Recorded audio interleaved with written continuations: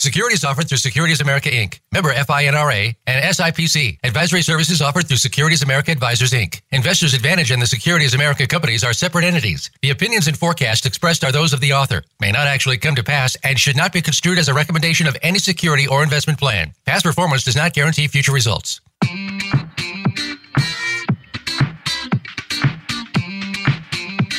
Welcome to Fiscal Fitness with your hosts, John Grace and Daniel Medina. They have all the questions about investing, planning, retirement, and the future. You could say it's all they live for. While it can seem daunting getting everything sorted out and the important questions answered, they'll do their best to make it that much easier. Now, here's John Grace and Daniel Medina.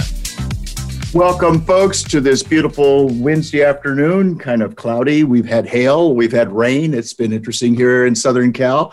It hasn't dropped to a 0 or below 10, so we'll continue paying the weather tax. Delighted you could spend some time with us. That would be, of course, John Grace and my cohort in crime, Daniel Medina, my main math man here on Fiscal Fitness at Voice America. And we like talking about not only what's going on, but what does it mean to you?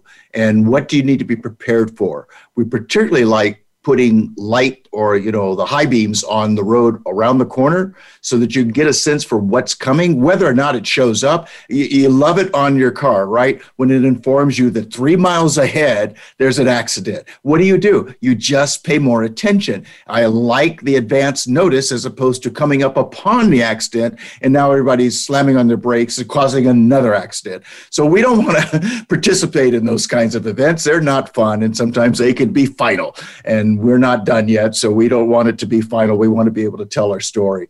So we've got a number of things to discuss with you this afternoon. We're going to look at, this is interesting, that most retirees find retirement just doesn't live up to their expectations. Really? Are you kidding me? I reach retirement and then I'm disappointed in retirement? What's wrong with this picture? So we'll address that and maybe have some suggestions as to, what you can do so that you can meet your expectations, or at least have a different set of expectations so that you can retire. And notice that sometimes people have certain ages that they intend to retire, or they intend to work forever. And the interesting thing, as far as that equation goes, is that too often we find that it is the situation relative to health that causes one or both of the people in the same couple to retire early. So one has to take care of the other. That comes as a great surprise. And it just means that one has to stop working and doing what they enjoy to care for the other or care for themselves. So it seems as though the great impediment when we're talking about accidents, for example, is that there's an accident. Nobody expected that to happen. But now one person isn't as healthy as they used to be, and the other person has to care for them, which means both people are now not working, and you've got a whole new ball game going on.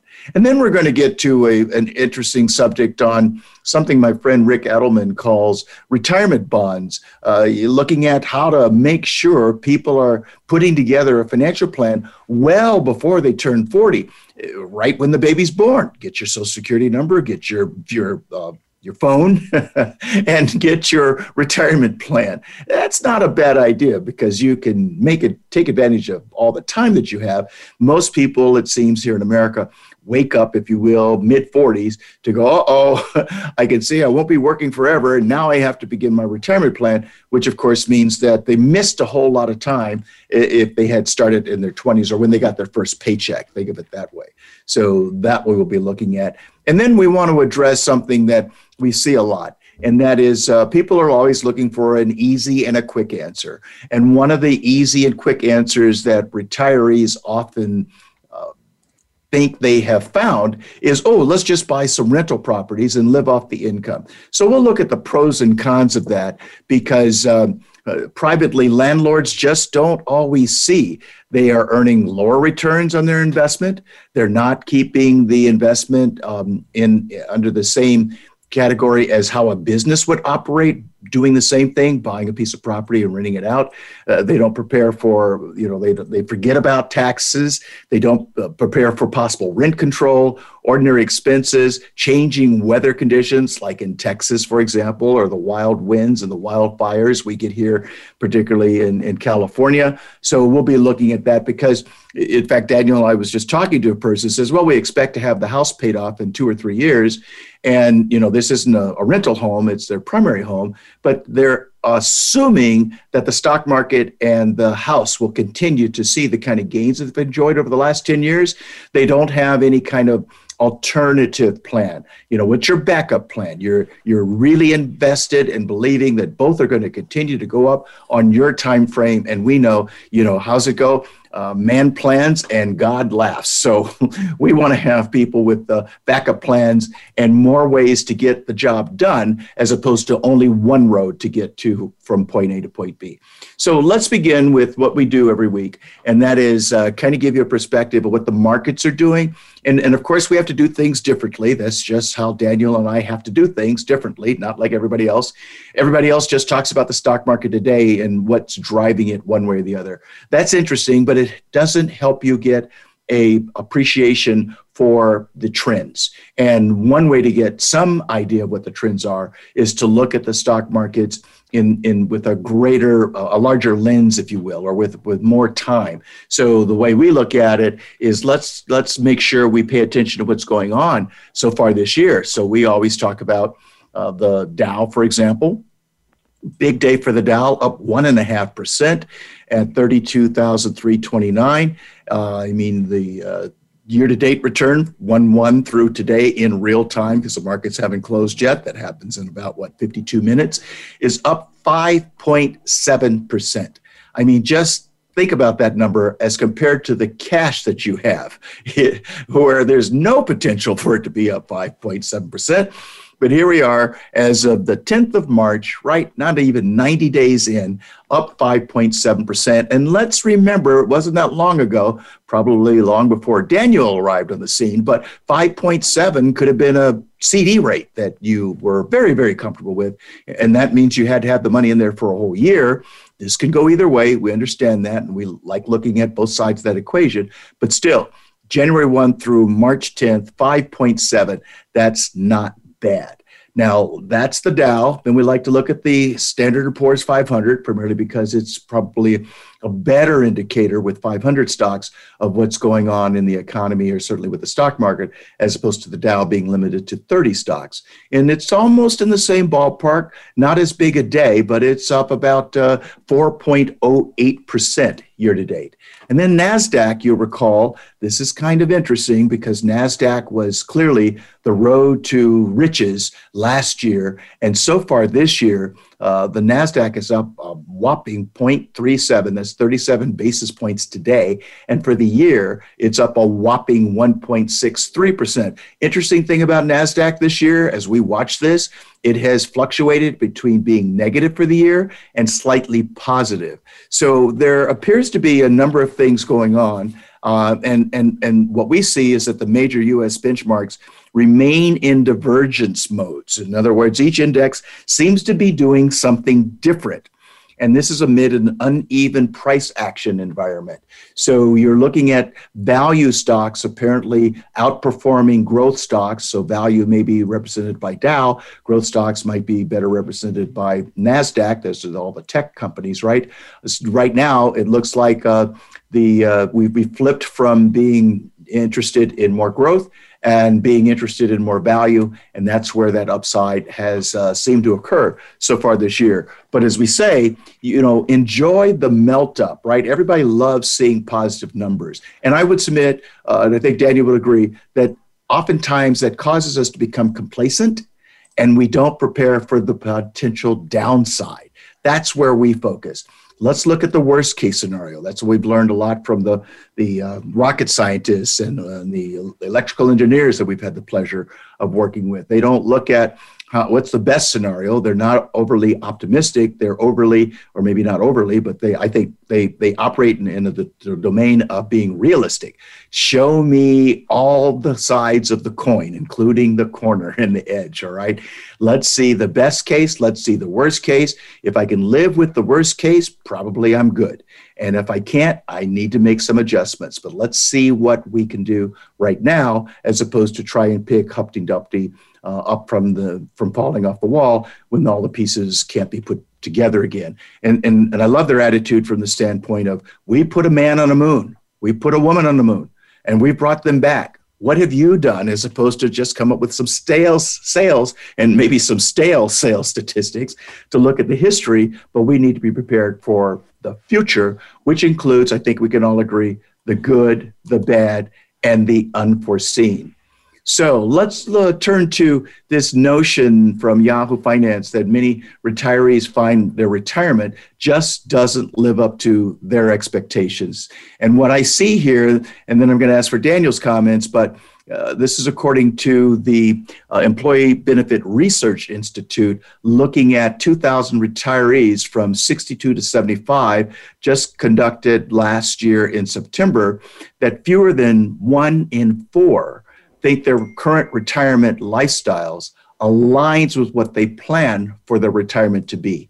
So that's kind of like, hey, we're going to go wherever, Hawaii, Italy, those seem to be the hot spots for Americans to visit, going to these hot spots and then discovering, oh my goodness, this isn't even what we had in mind. This is a complete disappointment. So imagine getting to the place where you are retirement and only 1 out of 4 of us, it's roughly 25%, are satisfied with what we're seeing.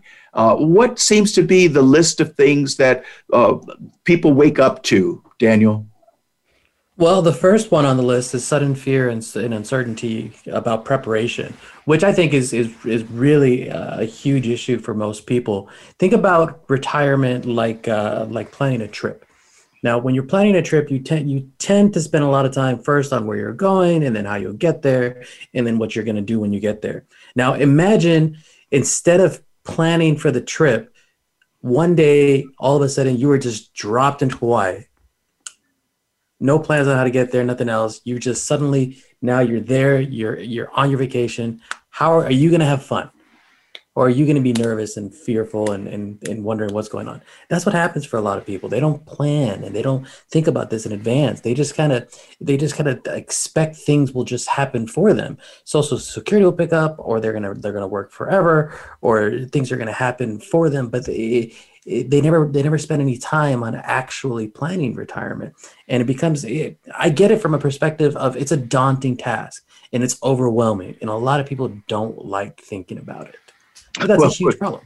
Yes. And by the way, folks, our trademark, registered trademark, I'm very proud of. It says simply, the proof is in the planning. So notice this sudden fear and uncertainty about preparation means that we didn't do the best job of planning. And let's also recognize that it's just human nature, but I think it's good to see the patterns that we're in, because it helps to get some light on it. We spend how much time planning weddings? How much time do we plan for vacations, months and months and months. But when it comes to our financial future, it's like, hey, my account's up, I'm good. Or my account's down, I need to cry. Well, neither one of those is going to work. What's your target? Let's rally around that. What else do you see, Daniel? Second thing on this list is retirement comes sooner than anticipated. And that we see that happen a lot. Most people have some kind of idea on when they want to stop working. Then life gets in the way. Health, they get fired, they get laid off for whatever reason. The health of a spouse or a loved one they have to take care of for whatever reason. They have to stop working sooner than they anticipated, and it throws all their plans off. That is so true. I mean, it might be layoffs, it could be health issues, other reasons for what, like you say, life happens. So for that occurrence, the timeline is suddenly disconnected. And it's a costly mistake for people who thought their work was guaranteed and they expected just to retire on their terms and their timeline. The reality is that it may not be on your terms, and it definitely may not be on your timeline. So that's why this is something that you need to review. Like, maybe it depends on how you need to look at it. Some people like to look at it quarterly. Some people like to look at it semi-annually. Some people like to look at it annually. but it needs to be looked at so that you can see what are my odds for getting there. And then secondly, what am I going to do? What systems am I going to put in place so that I can keep my income level at the level that works for me? If I'm stuck in, just dropped off in Hawaii, I have no clothes. I guess it doesn't really matter. With Hawaii, right? You need a pair of shorts and a shirt. You're good. Okay. But you're probably going to get bored and you want off the island.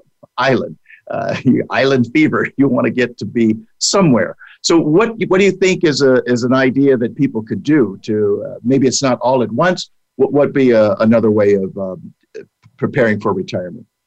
Phasing into retirement, I think, is a great option. So what we see a lot of people do is they don't stop working altogether. It's not like an on and off switch. You don't have to go from working today to not doing anything tomorrow. You can gradually get into retirement if you ever actually stop working. So that could mean you do some consulting, or you take a different job, or you do something less stressful than you were doing before. That may mean a decrease in income, but you're phasing into your retirement lifestyle, which tends to be an easier, gradual change as opposed to the light switch, on today, off tomorrow. Well, that's funny because you're making me think about a very good client that you could name, and I won't, but he's 80 years old now, and he has this, what he calls his go to hell fund. I love the way he phrases it. I keep telling him he's my mentor, and that's because every year he has some kind of connection that he can place. I call him a haberdasher. He worked for Levi Strauss and a number of clothing companies. But the point is that he always keeps his finger in the pool, okay, his toe in the water. He's always able to keep these people in his wheelhouse, if you will, so that there's somebody who needs to get rid of a bunch of jackets or socks or belts, and he finds the buyer, all right? And then he gets a commission from the sale. So by virtue of having $20,000 to $80,000 of money that just comes in on top of your Social Security, your pension, and the income from your investments, that's a nice place to be able to play. It'd be hard to be bored when you're working on your next deal, and it's on your terms. So I think we'll leave that conversation here. We'll take a quick break, and we'll be right back after our very quick break. So please sit tight. Become our friend on Facebook. Post your thoughts about our shows and network on our timeline. Visit Facebook.com/Voice America. At Investors Advantage Corporation, our trademark statement, "The proof is in the planning," represents the value we see in hard work and perseverance, coupled with a sound plan for the future. With the challenges facing our country's frontline workers, we see a lot being asked and not a lot given in return. To reward our nation's frontline employees and clients, we're offering our financial planning services free for anyone serving in those roles. So whether you're a nurse, a member of the police force, or a retail employee, we'd love to sit down with you and help you plan for the other side of this pandemic.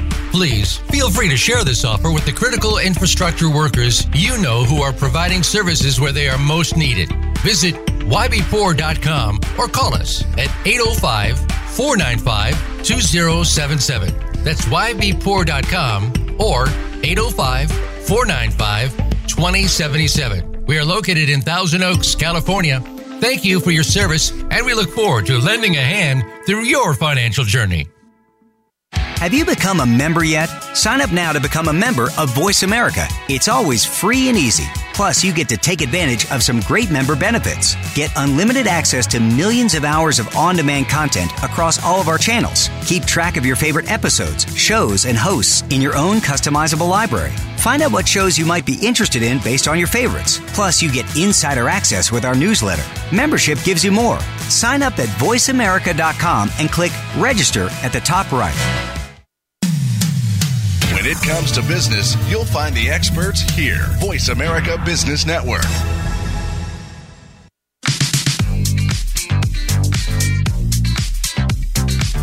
You are listening to Fiscal Fitness. To reach the show today, please call 1-866-472-5790.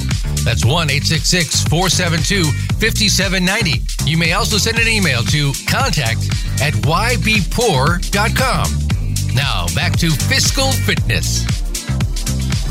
Welcome back, ladies and gentlemen. John Grace and Daniel Medina. So glad you could spend some time with us today for about 60 minutes or so. And let me say that we do some good work here. And we might, one of the things that we do for essential workers that we think is good work is we are now providing, unlike any other financial firm that I'm aware of in the country, free financial planning to all essential workers. So, we really appreciate how they are doing what they're doing to keep us safe. And this is part of their DNA. They do not have the luxury of working from home, particularly the people in the medical field, and they're putting their lives on the line every single day. So we so appreciate, we looked at each other and looked at our team and said, what can we do that might be the most meaningful? Taking them out to lunch, maybe that would be helpful, but not the most meaningful. The most meaningful thing we thought would be to provide a financial plan to anyone who wants one, who's an essential worker at no charge. And from what we learned, the standard fee for a financial plan in America is about $2,000. So we'll sit down with a couple or an individual for about 90 minutes and help them put the three pieces to the puzzle together. First, how much money are you going to need to make work optional on your terms, like we're discussing? Is it $2 million? Is it $3 million? Is it $1 million? Let's account for inflation. Let's look at taxes. Let's account for any pension and give you credit for Social Security. And by the way, that's an important thing to keep your eye on. But that's step one. Step two is, regardless of who is married to whom, if you're two people living in the same household, you are interdependent upon each other's income. So if it is the case that one of you has the audacity to go to heaven, how is the survivor going to keep this whole thing up in the air the way you had four hands on the equation, now you have two hands left. Certainly two hands less, two hands left. So what are we going to do with these two hands so that whoever the survivor might be knows financially it's a non-event? Emotionally, different story. But if the finances are in place, I bet you I can manage the emotion. So we want this to be a conversation, particularly, by the way, when divorces happen. We get all of this froth relative to he's going to pay me, she's going to pay me $80,000 a year for the rest of my life. All right, but suppose that person dies. Did they have the last laugh? Maybe. But if you have $2 million in this case, because you want $80,000 out and 4% of $2 million is 80, if you have an insurance policy on the deceased, died prematurely, always premature, right? All I have to do is present this death certificate. I get a $2 million check from the insurance company. And now I have to put this money to work at 5, 6, 7%. Maybe the yield might be 3 or 4%. If the yield's at 4, then that's $80,000. So the way I like to put it is, I might miss you, but I'm not going to miss your money. That's the whole point. We want you to know financially you are just fine, not just thinking hope is a strategy. And then we will, if there are rugrats or curtain climbers or children in the equation, we want to look at how can we put together a college plan so that everybody can cry at the graduation. And we're not sure if when we go to those graduations with our clients, are you crying more because they finished, or are you crying more because nobody has any debt hanging over them for the rest of their lives? Okay, you're crying for both reasons. Those are good reasons. So speaking of how we look at things, Daniel, we find that many people kind of have a plot line thinking. So explain what that means and how people they kind of leave themselves open to that. So I think what you said plot line, I think you meant straight line. Straight line, yes, thank you. So people think in absolutes. We don't think in curves. People think that things they're always going to be the way they are going right now.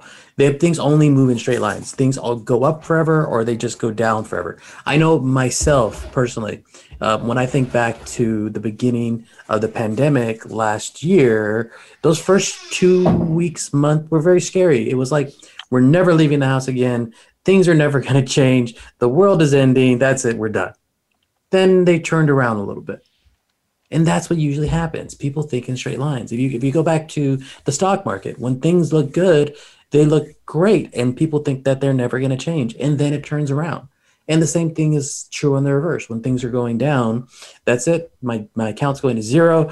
I have to pull it all out now because it's never going to turn around again. And then it turns around. So we have to be careful of this straight line thinking, because that's not the way the world works. The world works in curves. It goes up and then it goes down. And that's for all things. Well, this is so true. And I think, one of the things that strikes me in terms of the reality, right? If we look at the ups and the downs, we know that's part of the ride, if you will. We're just trying to maybe not make it so volatile. But when we look at the Apollo moon rockets, is it true that they were off course 97% of the time? And yet they returned to Earth with pinpoint precision, safety, and timing? So what we're saying is, don't get lost in, well, this is the way it's always been, so that's the way it's always will be. Looking at this trajectory like it's going to be a straight line, they typically are not in reality. And to me, it's a very good sign to see that, geez, to get to the moon, the rockets were off 97% of the time. That's nearly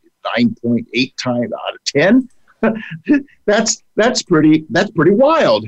And yet they were able to pull it off. So, but notice, to get from here to there were constant adjustments. There was a constant look to see, what are we doing? What do we need to do so we can get to where we want to be as opposed to someplace else? And I imagine if you're trying to get to the moon, you want to get to the moon. You do not want to be someplace else, because that'd be worse than being stuck in Hawaii. Okay, so let's look at this notion of the retirement bonds. As I say, it's by a friend of mine, Rick Edelman. He's a great financial advisor. I've learned a lot from him myself. And his notion is that the government should issue a bond for each newborn baby to help fund that tyke's retirement 70 years later.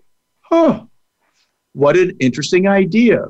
So he's calling this the Retirement Income Security for Everyone, or RISE, and he would like to make it a government bond program that would aim to solve two crises plaguing Americans: retirement savings and wealth inequality. He goes so far, he does something that we do all the time. He's like, okay, as we mentioned earlier, most of us wake up like Rip Van Winkle in our mid-40s going, oh, I need to save some money, so let me save $100 a month. Well, if you're doing this for the next 20 years, obviously at $100, your contributions for 20 years will be about $24,000. And assuming that you're getting a 7% return per year, your account will grow to a whopping $52,000. Now, keep in mind, remember what we were just talking about. If you need $80,000 a year, then you need $2 million, hopefully growing at 7%, but being withdrawn at 4%, so that you can, if you were accustomed to making 80 and now you have 80 in retirement, your lifestyle doesn't change one bit. Your standard of living remains completely stable, no matter what the markets do, as long as the return's higher than the withdrawal. All right. And by the way, to keep the odds more in your favor, what we discover is that that would happen in improving the odds by virtue of bringing the withdrawal rate down. That helps absolve, if you will, some of these market fluctuations, and it helps keep the account more intact. But now we looked at 20 years, 24,000, 7%, 52,000. We might need 80,000, which clearly $52,000 is well short of $2 million to retire today on an $80,000 income. But if it is the case that same $100, which I think we'll all agree is not a whole lot of money, were to grow at 7% over an 80-year period, the contributions are only $96,000. But lo and behold, your account value would be about $4,544,000. Now, if you're in Hawaii, New York, California, wherever you might be, Italy, right, with 4.5, okay, what's 4% on 4.5, Daniel? It's over that'd be 130, it's over 120, that's for sure. We'll find out in real time. Yeah. So the account's growing at 7. But, if, assuming everything remained the same, and if you're withdrawing from 4.5 million at a 4% withdrawal, your income per year? $180,000 per year. $180,000 a year. That's very good. I don't think anybody would be disappointed with that kind of income. And let me say just a little bit more about that, because one of the things that we've been talking about, and it helps put things, I think, in good relationship. If you went back to 1970, the household income in America, well, I believe it was $98.70. This is according to the predecessor to the Census Bureau. It's now called the Census Bureau. And a new car, I happened to buy one in 1970. It was a 71 Toyota Corolla on my way to high school. It was more dependable than my godfather's gift of a 62 Corvair that was free, and it leaked oil like a sieve. So whenever I parked, I had a cardboard box flattened that I put underneath the rear engine car to catch all the oil. And I also had a case of oil that I made sure was in the trunk as well. So on the one hand, the cardboard was good for collecting the oil. On the other hand, I had more oil to pour into this car so that I could keep rolling. But it wasn't very dependable, and so it made sense, I thought, for me to get a new car. And it was so happens that I found I wouldn't do the Vega, wouldn't do the Maverick. Okay, I'm sorry, they're not good. I'll go for Toyota. And they came out with a decent looking car between the 70 and the 71 model. Point is, it was all of $2,176 out the door. I was a good saver, put in a 50%, $1,000 down. My payments were a whopping $38.43 a month. Remember those days? Yes, I paid the car off early, but here's the point.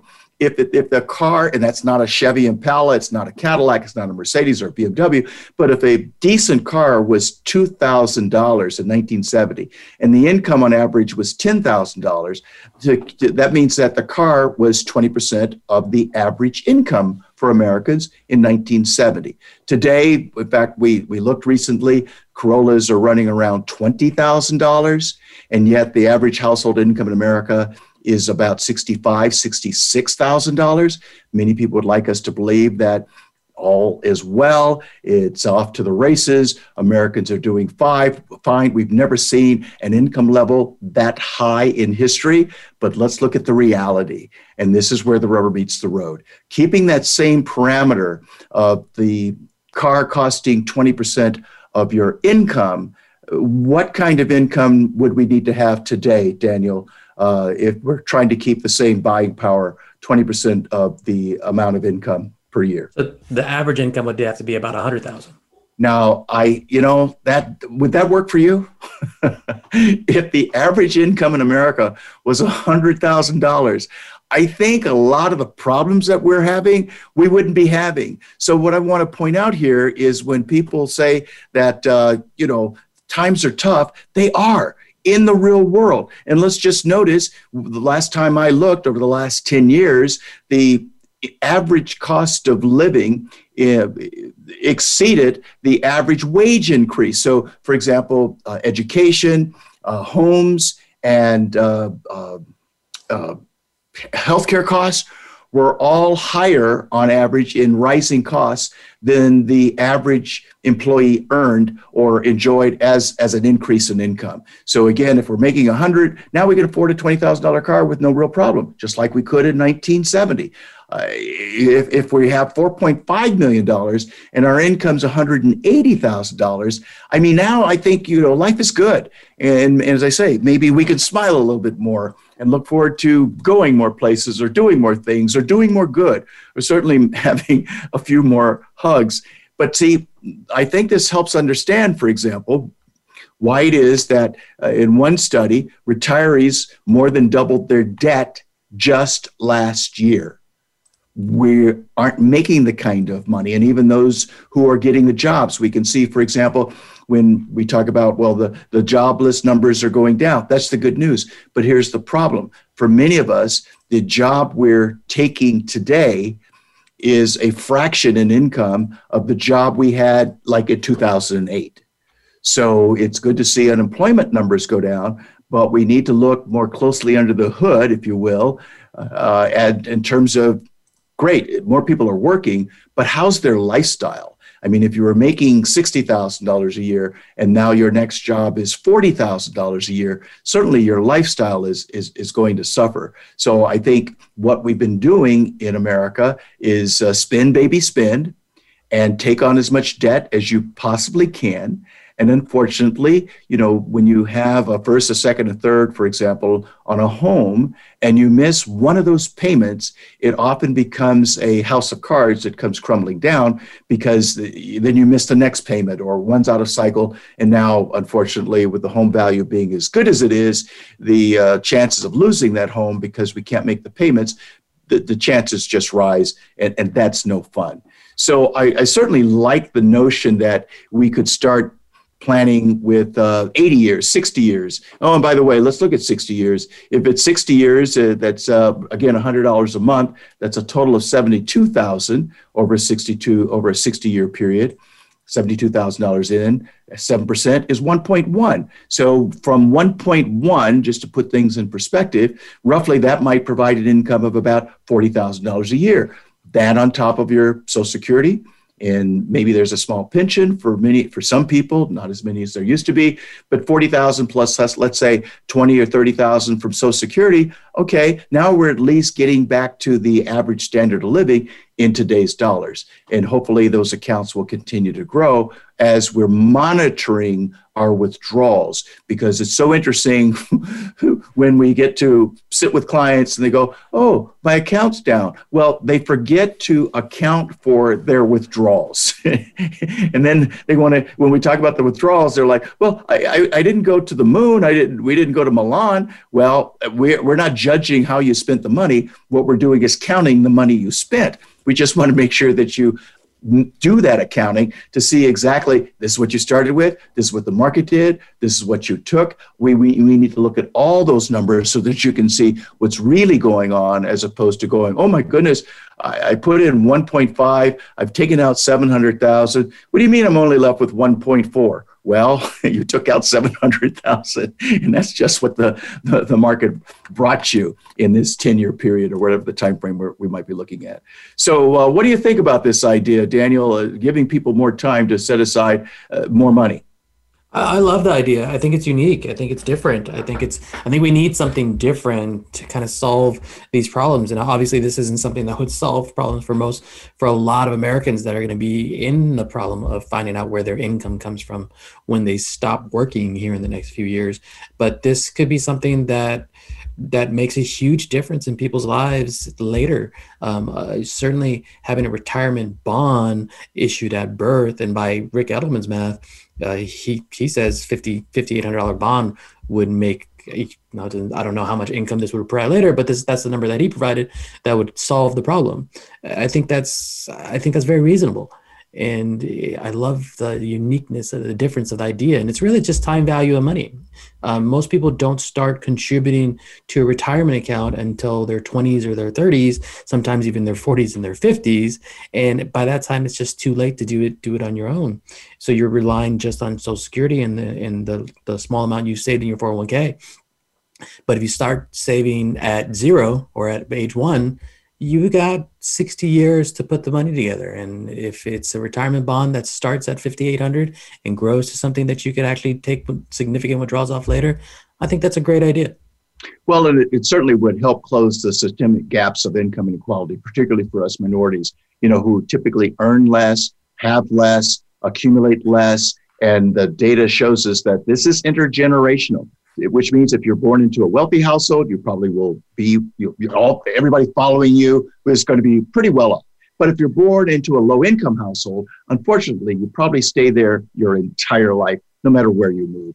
All right, so we're going to leave that there. We've got the best for the next segment. In the meantime, we have a very short break, and we'll be right back. Voice America is on your favorite smart speaker. If you have Alexa or Google Home, go ahead and give us a try. Hey, Alexa, play Finding Your Frequency podcast on TuneIn. At Investors Advantage Corporation, our trademark statement, "The proof is in the planning," represents the value we see in hard work and perseverance, coupled with a sound plan for the future. With the challenges facing our country's frontline workers, we see a lot being asked and not a lot given in return. To reward our nation's frontline employees and clients, we're offering our financial planning services free for anyone serving in those roles. So whether you're a nurse, a member of the police force, or a retail employee, we'd love to sit down with you and help you plan for the other side of this pandemic. Please feel free to share this offer with the critical infrastructure workers you know who are providing services where they are most needed. Visit ybpoor.com or call us at 805-495-2077. That's ybpoor.com or 805-495-2077. We are located in Thousand Oaks, California. Thank you for your service, and we look forward to lending a hand through your financial journey. The latest business information is made simple with the Voice America Business Network. The professionals in the business world bring you live talk radio shows featuring an array of business topics, strategies for building wealth, sales and marketing, stock trading, investing, and business technology. Voice America Business hosts are professionals in their fields and bring to the airwaves weekly business discussions that offer up-to-date information, advice, and education. The Voice America Business Network. The bottom line in business talk. When it comes to business, you'll find the experts here. Voice America Business Network.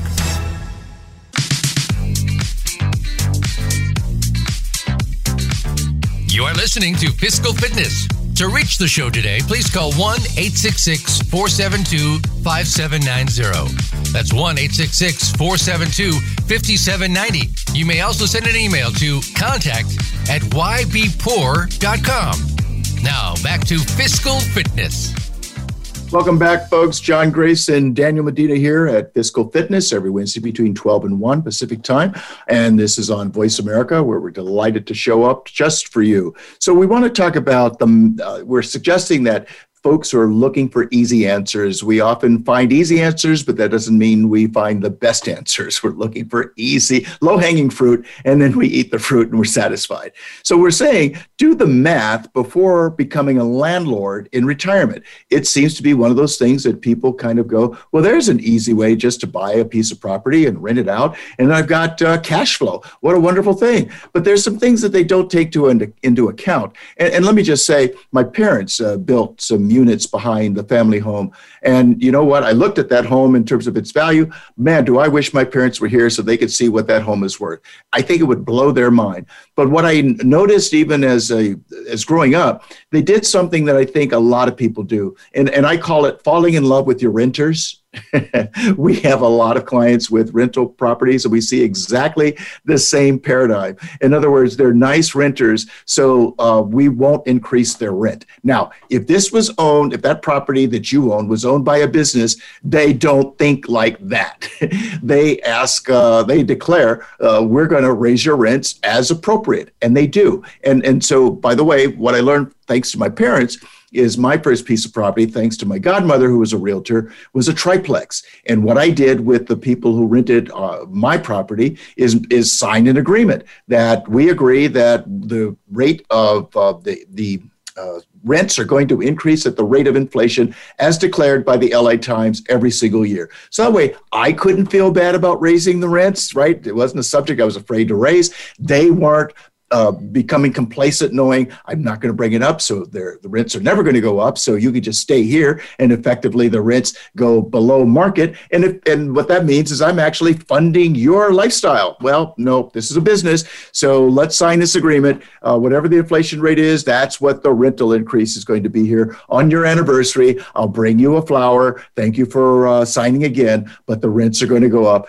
to take account inflation. So many landlords don't look at the taxes, the tenants, the trash, right? And Daniel, you see something kind of interesting in terms of what they often miss. What is that?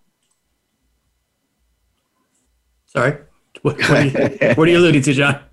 Well, you see a pattern with renters not keeping their rents low, but I think you also see they forget to account for ordinary expenses. Yes.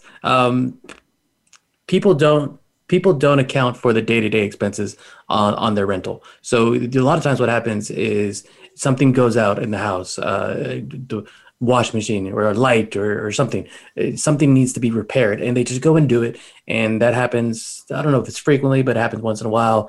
And those are costs that you need to account for if you're going to be in that business. If you're going to be a landlord, you have to make sure you know what you're spending on this house, because they add up quickly. And a lot of times, for most people, they don't have a lot of margin in their profit on their rent. If their mortgage is $1,000 and they're renting out at $1,500, then that's $500 in profit, not including taxes, not including maintenance, not including whatever other expenses they have to get to maintain the property. So their margin isn't that large. So if you have a one-time expense of a water heater or a roof, that could wipe out your profits for the year or two or three. Well, and they don't do the math to account for these costs that they, maybe it was once or twice, and then they kind of forget about it, right? And then if they do the work themselves, what do they think of? Oh, look at all the money they save. But let's understand, if you were to pay someone to do that work, that would be a cost. So do you build that expense into your expenses? No matter who's doing the job, this would typically be a cost that you would have to bear. And if you weren't able to do this work yourself, clearly that would be a cost that you do bear. So I'm glad I started with a piece of rental property. I'm so glad my godmother had me get going. And by the way, that was at 24. And that's interesting because the average age at which most Americans buy their first house is 31. So she had certainly seeded me with, yes, godmother, I'm saving for a house. Yes, I'm sure you will find it. And yes, I will buy it. And that's exactly what I did. And I got launched. But you know what, folks? I probably will never do it again. It was so much fun that I will always remember the good times. Thankfully, I won't remember. Some of my friends had cement put in their toilets. I'm thinking of a friend of mine right now in Kentucky where he had 30 rentals, 30. And then all of a sudden he hears this long, hard knock on his door about 6:10 one weekday morning. And he opens the door and guess who's on his lawn?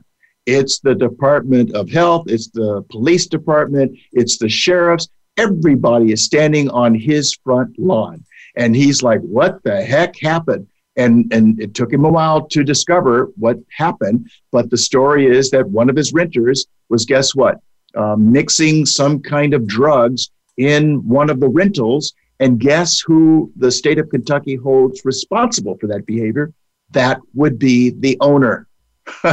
So he certainly unraveled that experience as quickly as he possibly can. And he says, I probably had, this is maybe 20 years ago, $300,000 worth of equity in these properties at the time. That was my road, one of my roads to retirement. I have several. In fact, he's a peer, so he has several roads to get to the same location. We think that's smart. But he says, I unraveled that so quickly. The cost of the defense, the attorneys I had to hire, was about the same as my equity. So thank goodness the equity was there, but the equity was gone just to pay the attorney's fees. So that's my point. Don't just look at this blind and go, this is easy. It might be, it might not, but often the benefits are overstated and the risks are minimized. So we see that there are between 8 to 11 million private landlords in the U.S. We hope that most of them had great experiences. But we want you prepared, as we say all the time, to be ready for the good, the bad, and the unforeseen. And many times it's just the greater cost, the risks, the hassles. Some risks can be serious, leading to legal liabilities like we discussed, and major capital expenses. Being a landlord can certainly take up a lot of your time that you don't account for and provide plenty of grounds for stress as you're dealing with the tenants. We were talking, Daniel and I, with one very good client, and she was complaining about her niece, the tenant, and how much heck the tenant was giving her. And it's just going on and on and on. And finally, I said, well, when do you want to be out of this business? She says, what do you mean? I said, well, are you willing to sell the property? She says, you know what? I never thought of that. So now she has, and she's glad she did, just because she didn't want the job. It was not an adventure. So, tickles can be fickle. They can have one bad. You could have one tenant who's bad to the next one who sours the experience. They shred your margins. They give the eviction moratoriums we've seen, and then weather changes or health events change, and now all of a sudden you can't collect those rents. Right? They're supposed to be held in abeyance, and maybe it'll be 3, 4, 5 months where you can collect the rents, but you can't evict the tenants. I'm sorry, that would not feel like fun to me. So we find that so many landlords just completely underestimate the cost associated with owning owning real estate directly. As I say, that's the homeowner's insurance, umbrella insurance, protect against liability, tenant issues, property taxes, repairs. As Daniel talked about, maintenance costs. That's always interesting to me. People just somehow that just disappears in their checkbook and out of their minds. They don't look at what it costs to update the property, and of course the income taxes. And then you come across a catastrophic weather event like this year's big freeze in many parts of the country. In fact, I was talking to a friend of mine who's in Houston with a rental, where he finds there are 15 water line breaks in one house. 15. Well, I'm sorry, that doesn't sound like fun to me. So we're just trying to make sure that folks really pay attention to the decisions that they're making, that they don't just get stuck in one domain, look at these straight line graphs that, only everything's going up straight to the moon, and then you wake up and something has happened, and it's turned around very deliberately and certainly very painfully. And then you want to look at your average returns. Are they at market? Because we see some folks that are looking at the rents, but not looking at whether or not there is appreciation. And sometimes maybe the property needs to be relocated, or, you need to sell this one and buy another one, so that if there is appreciation, it's in an area where there is more appreciation as opposed to less, and just being, again, very complacent. Speaking of complacency, I think the good way to look at it is listening to one of the pandemic doctors, right, on this COVID-19. And he said the problem with optimism, right, that I'm going to be optimistic. He said the problem with optimistic, and I think he's right, is that it leads to complacency. So we kind of get like Rip Van Winkle, where we go to sleep and maybe wake up and everything's just fine. But if we become like that proverbial ostrich, where we're not looking at what's actually going on, in real time, we are bending over and revealing some very dear parts, which is certainly not my idea of fun. So anything we're missing here about being a landlord, Daniel? Well, I wanted to go back to, you mentioned falling in love with your renters. And I can't understate this enough. That happens 100% of the time, it seems. I know my parents did the same thing. And what they did is they bought a house as an investment. They rented it to a friend, and this is a friend of the family, and they never raised the rent. So here we are 10 years later, and they're still at the exact same rent where they started. And they're a friend, and they're a good renter, and they take care of the property, so you never want to raise it. But end of the day, what you're doing is you're subsidizing their rent, and you're essentially giving them that money in their pocket every month for nothing. Well, and we're talking about being complacent, right? That's what my parents did. And then along come rent control. So as soon as somebody says, hey, Mr. and Mrs. Grace, you really ought to raise your rents with some frequency. And then along comes rent control. And guess what? Now they can't. Now you can't. Are we having fun yet? We were trying to make this a business. What do you mean I can't raise the rents? You must be out of your mind. Well, that's the law. Do you want to be sued? No. Okay. Then keep your rents the way they've been for the last 10 years. I think that's a huge problem for most people. And if you look at the kind of the rental market, it used to be that it was only individuals that owned single family as rentals. Now there's a lot more companies that have got into it. And that was really due to the financial crisis in 2008 and large REITs coming in and buying up properties. And they actually do raise rents, which is one of the reasons, particularly here in LA, we've seen huge increases in rentals over the last 10, 11 years. Yeah, and go ahead. Well, what I was going to say before we close here, there's a second big problem I think that a lot of individuals do when they're buying investment properties, and it's concentration risk. What they end up doing is buying rentals in the same area that they live, which is logical from a logistics standpoint. You have to maintain the property. It's comfortable. You have to watch the property. You have to check it out. So you want it to be close, and you want to be able to go look at your investment and talk to your renters and collect your rent. But then you're running the risk of something happening that's localized to your area that's going to affect your whole market. If you're going to be like an earthquake, as an example, if you're going to be in the business of real estate, you have to think of it as a business. And one of those very important things in business is diversifying your income streams and diversifying your investments. You want to have it in different areas, so you're not with concentration risk and having all your investments in one area. You want to take that little equation out. Well, I want to say real quickly that we think in 07 through 09, the stopgap to prices, I think they were off like 34%, if I'm not mistaken. But the stopgap to prices going even lower were the companies that stepped in with cash and bought properties they've never seen. Here's the real question. When do they decide to sell? Do you want to be trying to sell as they're selling? They have no emotional attachment. It's simply a business decision. And if it's profitable, they could sell in mass at any time. So I would hate to try and be trying to sell my property at the same time this industry is effectively unloading real estate because they've decided to go in a different direction. And how would you know that until you read about it in the paper? All right, folks. Well, thank you so much for joining us. We're going to leave it there. This is John Grace and Daniel Medina at Fiscal Fitness on Voice America. Please stay safe. Please get your vaccinations. All right. Let's survive and thrive. We will see you right here next week, Wednesday from 12 to 1 on Voice America. Thank you for tuning to Fiscal Fitness. Please join John Grace and co-host Daniel Medina again next Wednesday at 3 p.m. Eastern Time and 12 noon Pacific Time on the Voice America Business Channel. Have an excellent week.